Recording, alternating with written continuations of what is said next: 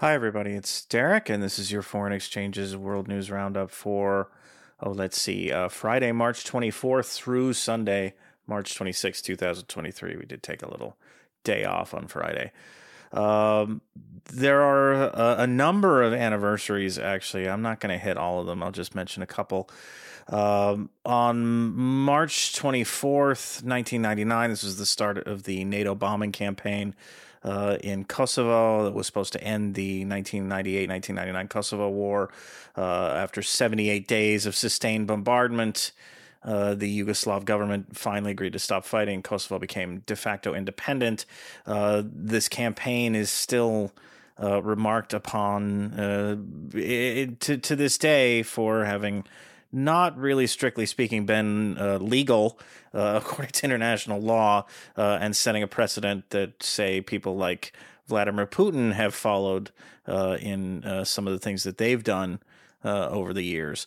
On March 25th, 1821, Greek insurrectionists declared their revolt against the Ottoman Empire. This is the start of the Greek War of Independence. The fighting had actually begun about a month and a half, I would say, previously, mid-February. The war, of course, ended with Greece winning its independence, seceding from the empire. So this date, actually, March 25th, is commemorated as Greek Independence Day. On March 26th, in 1945, this is the end of one of the most celebrated battles of World War II's Pacific Theater, the Battle of Iwo Jima. It's remembered most famously probably for the photograph of the U.S. Marines raising the flag atop Mount Suribachi.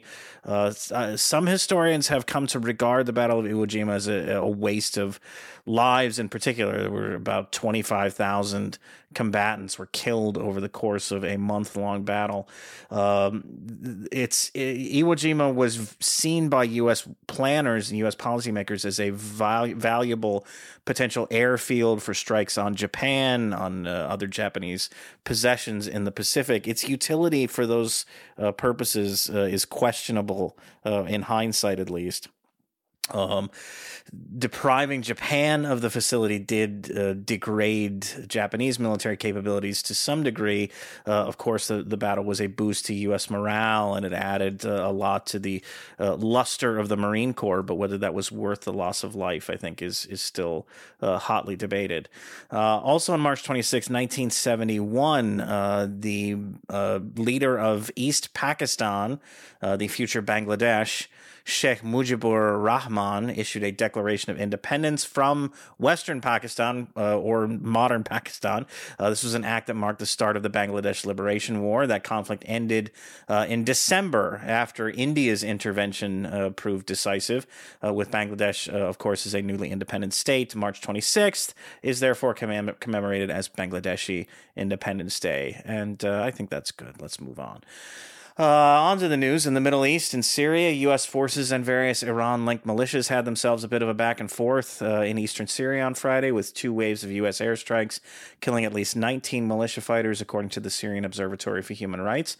The first of those strikes came in response to what the U.S. military claimed was a militia drone attack on a U.S. base near the northeastern Syrian city of Hasaka that killed 1 contractor and wounded another 6 people.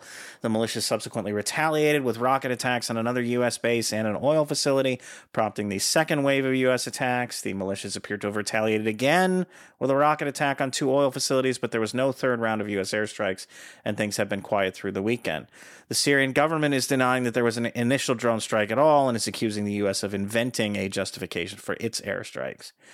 Elsewhere, Islamic State fighters killed at least 15 people and abducted some 40 others on Thursday in another attack on a group of truffle hunters in Syria's Hama province. Truffle hunting is a popular pastime for rural Syrians who search for them in the desert and then are able to sell them at a fairly high price at market. But large truffle hunting expeditions have proven to be a popular Islamic State target. In Yemen, an apparent Houthi rebel drone strike killed a Yemeni soldier and wounded 2 other people near the city of Taiz on Saturday. The target may have been Yemeni Defense Minister Mohsen Aderi, whose convoy was near the checkpoint that was targeted by the drone. This incident comes just a few days after a rebel attack in Marib province, which we talked about earlier in the week. And suffice to say, the prospects of new Yemeni peace talks are not looking super hot right now. The Houthis are also reportedly restricting the inflow of humanitarian flights to Sana'a. They say this is a response to an ongoing Saudi blockade on commercial flights into and out of that city. Limited commercial flights were restarted during last year's ceasefire. They have continued despite the ceasefire's lapse in October. The Houthis claim that they're being throttled, apparently cannot be confirmed, but even assuming that the Saudis are in fact blockading commercial flights, it's unclear why the Houthis think that restricting humanitarian flights is an appropriate response or is going to move the needle. As far as the Saudis are concerned, I admit I don't see it. In Iraq, according to the AP, intercommunal violence is on the rise in Iraq's Diyala province and has claimed at least 19 lives so far this month. Some of this violence appears to be a hangover from Islamic State's activity in the province, as it involves attacks by Shia militias against Sunni communities accused, probably unfairly, of collusion with IS. But some of the violence has been Shia on Shia, apparently, which may reflect rivalries between militias and or criminal smuggling networks that are popular in Diyala, given its location right along the Iranian border. The International Court of Arbitration, meanwhile, ruled on Saturday in favor of the Iraqi government in a long-running dispute with the Kurdistan regional government over oil exports. The KRG has been shipping oil by pipeline to Turkey since 2014 without the approval of the Iraqi oil ministry, a step the KRG says it took because Baghdad had been withholding or has been withholding the Kurdish region's lawful funding share of the budget. The ruling could provoke a rupture between Baghdad and the KRG, although KRG Prime Minister Masroor Barzani says that he has been negotiating with Iraqi officials about a new arrangement that would accommodate both parties and fulfill the court's ruling. In Israel-Palestine, the Popular Front for the Liberation of Palestine has claimed responsibility for a drive-by shooting in the West Bank town of Huwara on Saturday that left 2 Israeli soldiers wounded. Also on Saturday, Israeli security forces stormed the Haram al-Sharif in Jerusalem to evict Muslims who had remained in Al-Aqsa Mosque after the nighttime prayer on the suspicion that they were planning some sort of disruption come Sunday morning. Israeli assaults on Al-Aqsa's compound have been a source of tensions during previous Ramadans, though there's been no response to Saturday's raid yet, so far as I know.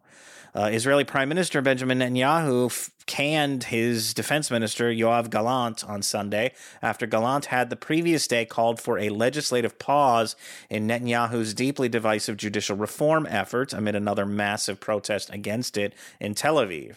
The firing prompted Asaf Zamir, the Israeli consul general in New York City, to resign his post in protest. It's also called into question whether Netanyahu now has the votes to pass the rest of his reform package. It's unclear how Gallant will vote, but if he and at least 3 other members of the Likud party now decide to join the opposition in voting against the legislation, then Netanyahu will have effectively lost his majority. Adding to the turmoil, Israeli Attorney General Gali Baharav Miara has accused Netanyahu, or accused him on Friday, of breaking the law by openly advocating for the reforms. Since Netanyahu is still on trial for corruption, she argued that his calls to strip the judiciary of its power could be viewed as a gaping, massive conflict of interest. The protests resumed on Sunday, possibly intensified over Gallant's firing. In Asia and Azerbaijan, according to EurasiaNet, Azerbaijani security forces have moved to cut off a dirt road the travelers had been using to get around the already blockaded Lechin corridor connecting the Nagorno-Karabakh enclave to Armenia. Azerbaijani officials are alleging that Armenia was using the road to smuggle arms into Karabakh, while the Karabakh regional government has countered that it was being used to ferry supplies to a region that's effectively been cut off from the outside world ever since a group of Azerbaijani activists, I put that in quotes because they're probably supported by the government, blockaded the main Lechin corridor back in December. In a rare rebuke, the Russian peacekeeping mission in the region accused the Azerbaijanis of violating the ceasefire agreement that they made at the end of the 2020 Karabakh War. Those same Russian peacekeepers have reportedly been helping Armenian traffic to get through the Azerbaijani blockade, for about $1,000 per person. Very generous of them, really. You have to hand it to them. This new Azerbaijani move is likely going to intensify international fears that Baku is planning some sort of new Karabakh offensive in the near future. In Turkmenistan, Turkmen voters headed to the polls on Sunday to elect a new assembly. There is little suspense here as all three parties contesting the vote, the Democratic Party of Turkmenistan, the Party of Industrialists and Entrepreneurs of Turkmenistan, and the Agrarian Party of Turkmenistan, all support the government of President Serdar Berdimuhamedow. Really not much suspense here. In Myanmar, the Biden administration on Friday imposed new sanctions against Myanmar's ruling junta, targeting in particular individuals and entities connected with the military's acquisition of jet fuel. A couple of the entities targeted are also involved in acquiring spare parts and other materiel for Myanmar's military aircraft. These sanctions come in response to multiple reports of government airstrikes targeting civilian areas. Inside Myanmar, a lawyer accused of laundering money on behalf of the junta was gunned down in Yangon on Friday by anti-junta militants. The group that carried out the attack apparently calls itself the Urban Owls and is one of a large number of localized people's defense forces that have emerged in opposition to the junta. In North Korea, South Korean officials are reporting that the North Korean military fired off 2 ballistic missiles on Monday morning. It is too soon to say exactly what the projectiles were or how long they were in the air. In Africa, in Sudan, another bout of intercommunal fighting in West Darfur state has left at least 5 people dead. It would appear that a Masalit merchant was gunned down on Thursday, with the Masalit community accusing Arab herders of having killed him.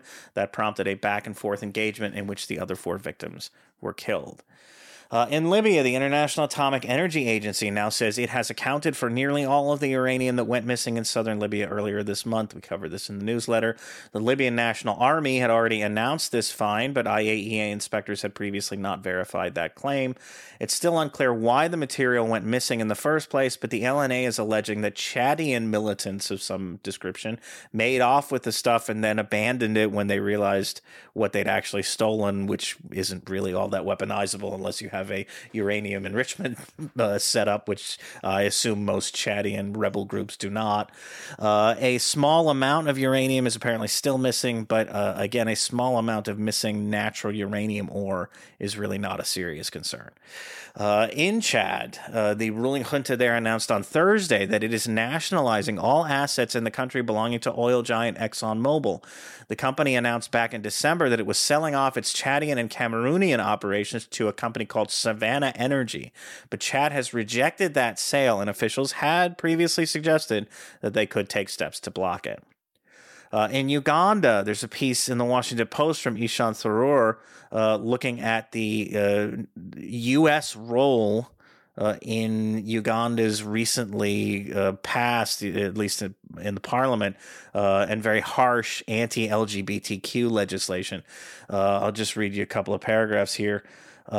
Uganda's drive toward punishing this minority has a long history. This is not the first time the government in Uganda has pushed for extreme legislation against LGBTQ people, my colleagues Niha Masi and Rael Ombur explained. Versions of the bill have been around since 2009, and in 2014, Yoweri Museveni's government passed a similar law whose first iteration included the death penalty for HIV-positive people and for engaging in gay sex with a minor. It was ultimately struck down by the court for not following due parliamentary process. At the time of that earlier wave of legislation, rights advocates pointed to the direct hand of the U.S. evangelical organizations, many of which tread a well-beaten path through parts of Africa. In Uganda in particular, U.S. Christian groups have invested millions of dollars building schools and orphanages, but they've also left behind a profound ideological imprint.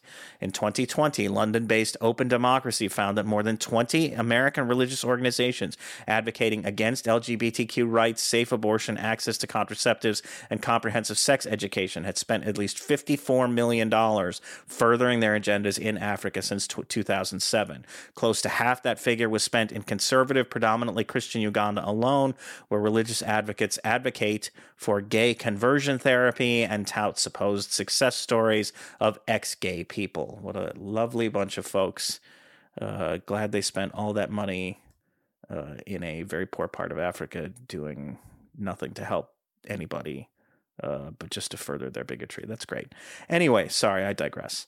In Rwanda, the Rwandan government on Friday commuted the 25-year prison sentence of Paul Rusesabagina, the man whose activities during the 1994 Rwandan genocide were the subject of the 2004 film Hotel Rwanda.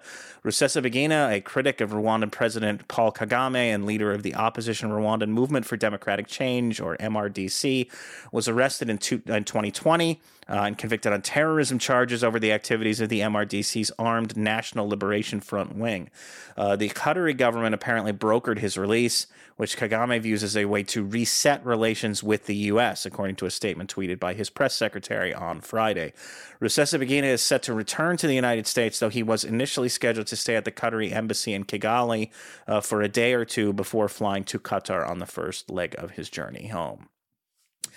In the Democratic Republic of the Congo, the Codeco militia kidnapped 17 people on Saturday during an attack on a village in the eastern DRC's Ituri province and wound up executing them a day later. This incident apparently began with a clash involving a local militia in which 3 Codeco fighters were killed. The kidnapping and murder was then done in retaliation for that incident. On to Europe and Russia. Russian President Vladimir Putin announced on Saturday that he and one of his chief acolytes, Belarusian President Alexander Lukashenko, have cut a deal that will see Russian tactical nuclear warheads stationed in Belarus. So that should be fun. The plans for this have apparently been underway for some time now, as Putin is expecting to have a storage facility ready to house the nukes in place by July 1st. The nukes would remain under Russian control, a structure Putin likened to various U.S. arrangements with other NATO member states, though, as arms control expert Jeffrey Lewis noted on Twitter, Putin is hearkening back to arrangements, kind of Cold War arrangements that don't necessarily exist anymore, and that he, to quote Lewis, may regret reviving. The nukes will serve a dual purpose as a little extra Russian threat to the West and as a deterrent for Lukashenko. As you might expect, this announcement was not well received. NATO and the International Campaign to Abolish Nuclear Weapons both condemned it. In Belarus, the Biden administration on Friday blacklisted 9 individuals and 3 entities in connection with that government's suppression of political opposition. 2 of the entities, Belarusian Automobile Plant and Minsk Automobile Plant, are accused of intimidating workers who protested Lukashenko's disputed 2020 re-election. In Ukraine, Russian forces continue their offensive in eastern Ukraine over the weekend amid claims by Ukrainian officials that the front line around the flashpoint city of Bakhmut is stabilizing. The Ukrainian military's commander-in-chief, Valery Zaluzhny, made that claim on Saturday, backed up by an assessment from the UK Defense Ministry.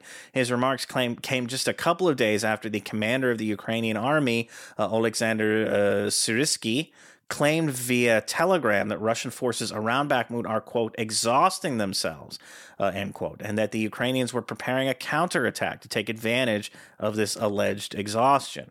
Russian forces are in control of at least the eastern portion of Bakhmut.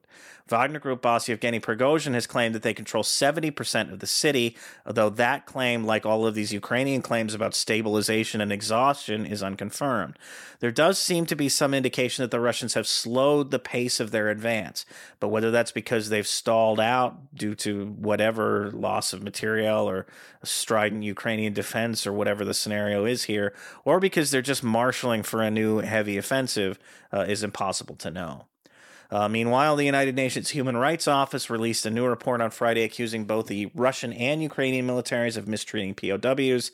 The report was based on interviews with some 400 repatriated POWs, roughly half on either side, who spoke of being tortured and used as human shields, among other potential war crimes. In France, ongoing protests over French President Emmanuel Macron's pension reform project have forced the indefinite postponement, of British King Charles' planned state visit to Paris. Charles was supposed to have arrived in France on Sunday, but amid the strikes and demonstrations, he's decided to skip the French leg of his continental trip and go directly to Germany instead. I hope the French people are able to recover from this calamity, and my condolences go out to them. In the Americas, in Honduras, as expected, because Xiomara Castro announced it earlier this month, the Honduran government on Sunday formally opened diplomatic ties with Beijing while severing them with Taipei. Honduran Foreign Minister Eduardo Enrique Reina and Chinese Foreign Minister Qin Gang signed the paperwork, making it official in Beijing. The Taiwanese government accused Reina and Xiomara Castro of essentially selling Honduran recognition to whichever country offered a more lucrative aid package, which is probably true, but then it's not clear to me why that's supposed to be a bad thing. It seems like they're doing their jobs. Taiwan is now officially down to 13 countries that still recognize it diplomatically. In Cuba, Cuban voters went to the polls on Sunday to elect a new National Assembly. Most of the attention seems to be focused on turnout rather than on the results of the election, with the Cuban government's foreign critics itching for a low turnout contest that allows them to proclaim that the Cuban public no longer supports its communist leaders. Anecdotally, condolences, I guess, but anecdotally, it seems like polling sites in Havana, at least, were pretty active. The official results won't be available for some time yet. In the United States, finally, you may have seen last weekend that the New York Times revealed that according to former Texas Lieutenant Governor Ben Barnes, the 1980 presidential campaign's big October surprise that the Reagan campaign negotiated with Iranian leaders to keep their U.S. hostages in custody until after Reagan had defeated incumbent Jimmy Carter really did happen. Barnes says that he accompanied former Texas Governor John Connally on a trip to the Middle East in which Connally sought to pass messages to the Iranians advising them not to free the hostages. Barnes has no insight, of course, into what happened on the Iranian end, but his story seemingly proves that the Reagan campaign at least intended for the Iranians to help them out in this fashion by embarrassing Carter.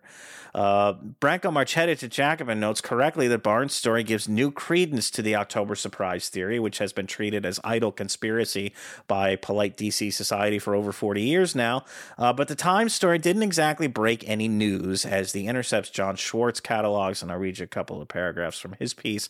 All this is powerful evidence that the Reagan campaign did, as has been alleged for decades, strike a deal with the Iranian government to prevent the hostages from being released. While that has never been proven, what's known beyond a shadow of a doubt is that the Reagan campaign was deeply worried that Carter might get the hostages out before November and thereby give a big boost to his prospects. You might understandably ask, if this actually happened, how could it have been kept secret? Why hasn't anyone with knowledge of it spoken up before? The answer is that it hasn't been kept secret, and many, many people have said it occurred. But most of the people doing so have been foreigners. Barnes is merely the most important American to finally come out and support the story. Schwartz catalogs a number of people who have said exactly this, and also mentions the reporter Robert Perry, the late Robert Perry, whose Consortium News site was a great one, who broke this story at the time, and all of them, of course, were treated as riffraff by the very important people in Washington, even though they were absolutely right, apparently, that this did happen. But, that's how things go, I guess. On that note, that's all for us tonight. I want to thank all of you for reading and or listening to the newsletter, and thanks to those of you who are subscribed, especially those of you who are paid foreign exchanges subscribers. If you have been thinking about becoming a paid foreign exchanges subscriber, please give it some more thought and maybe do that. It is the only way that the newsletter stays viable. And we may or may not be running a little special promo for the next few days. So it would be a good time to at least explore the idea. I don't want to say too much here. Anyway, until next time, as always, take care, and I'll talk to you soon. Bye-bye.